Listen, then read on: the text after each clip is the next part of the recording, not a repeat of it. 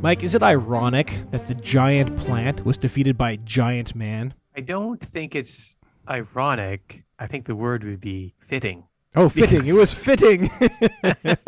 Less dramatic, but it's Well, like it makes sense. So is it ironic then that giant man defeated the giant plant by shrinking to become tiny? It's closer to the mark. I think irony is a pretty misused word, but like I think going small to defeat something big. I think is closest we'll get to that today. David and Goliath, but here David being small Ant-Man, giant man slash Ant-Man who defeats the Goliath being the brainless large plant that was going to swallow up our city. Yeah, it was growing like crazy, right? So this plant was taking over the city, going block by block by block. They considered another evacuation, which will be the third or fourth evacuation in the last couple of years now since the superheroes have come about.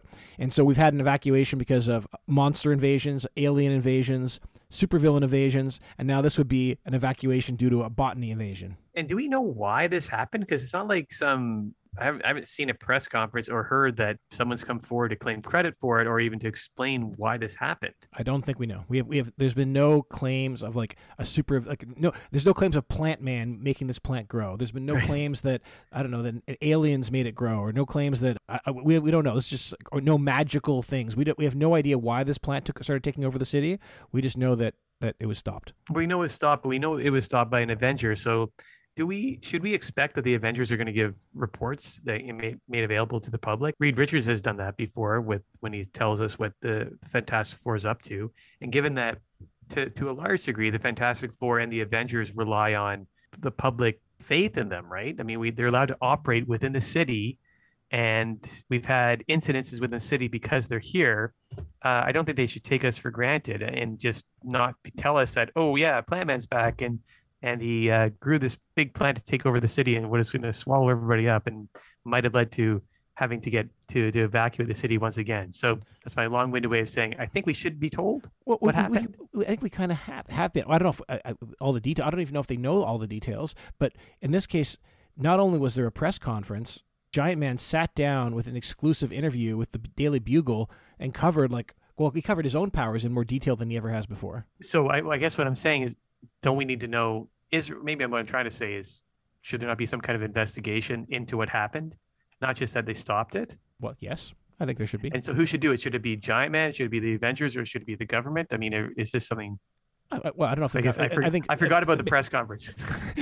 Well, it wasn't a press conference.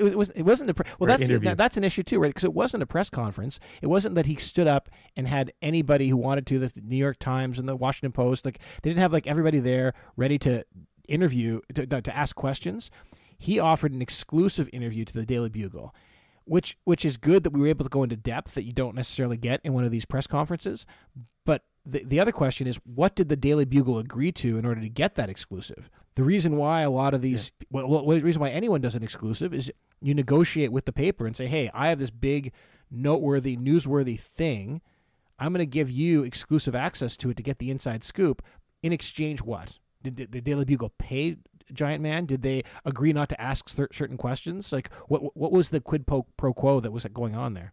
Maybe the Daily Bugle is just the paper of record for superhero and super strange incidences, right? So you're saying Giant Man, in order to get the exposure that he needed or that he wanted from this story, he went to the Daily Bugle because he thought they would just cover it the best?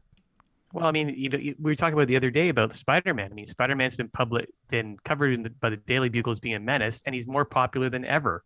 And so, presumably, they've had a readership that's interested in superhero incidences, and we've been reading about them since the Fantastic Four came on the scene through the Daily Bugle. Maybe they're the paper you go to when you do want to get your story out about your superhero adventures.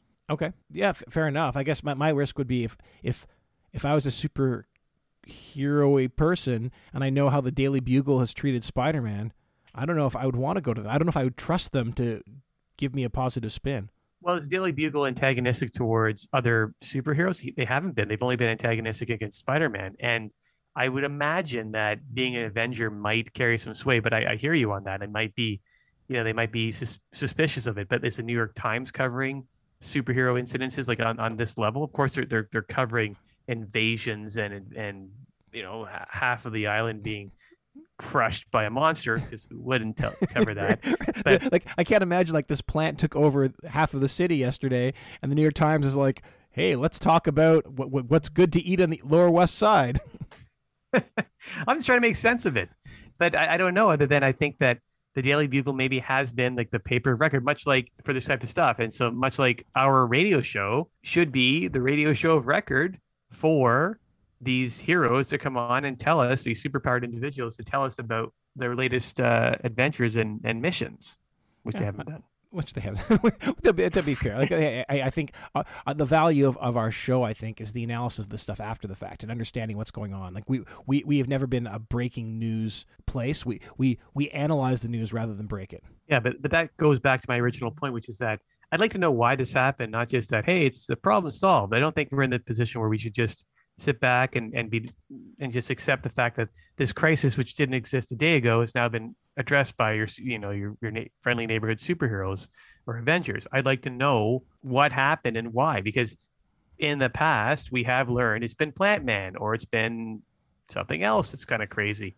And here, what exactly is it? And that we haven't had that follow through. And I don't know, maybe it isn't up to the Avengers to have that, to explain that to us. Maybe it's more just a typical investigation that'll be done by an American governmental agency, but still, I'd like to know. Well, I know, and I think it's interesting too, because I think we know the acute thing going on here. Right? Like when this giant plant took off and tried to take over the city, the way Giant Man solved the problem is he shrunk down to his like Ant-Man size. He went back to his roots.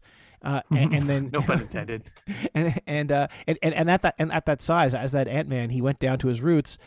He went down back to his roots and to the plant's root. He found like what was called the tap root, he said, which is kind of where the plant was growing from. He grabbed onto it as a little Ant-Man and then shot up to like Giant Man, 30 feet tall size, and just tore the roots out of its root, I guess. And then he combined that with termites. He basically controlled termites with his mind, had the termites go and finish it off. And so he solved this acute problem. Like this plant is not going to bother us again, presumably. But I think what your point is we don't know like what made this plant grow the way it did to begin with. Like where did this plant come from, and what's to stop it from not happening again next week? We just can't get complacent on having these answers provided, because if, let's say, this has nothing to do with superpowered people at all, it's just some weird environmental impact, and we didn't have Giant Man, or if this happened in a different part of the world where there isn't a superhero like Giant Man around, then would we have been in big trouble? Was plant would have just swallowed a city? Yeah, I think so. I think so. I think that's right. So the question is like, so why here? Why New York? I think those are all the questions that I think are unanswered and probably should be answered.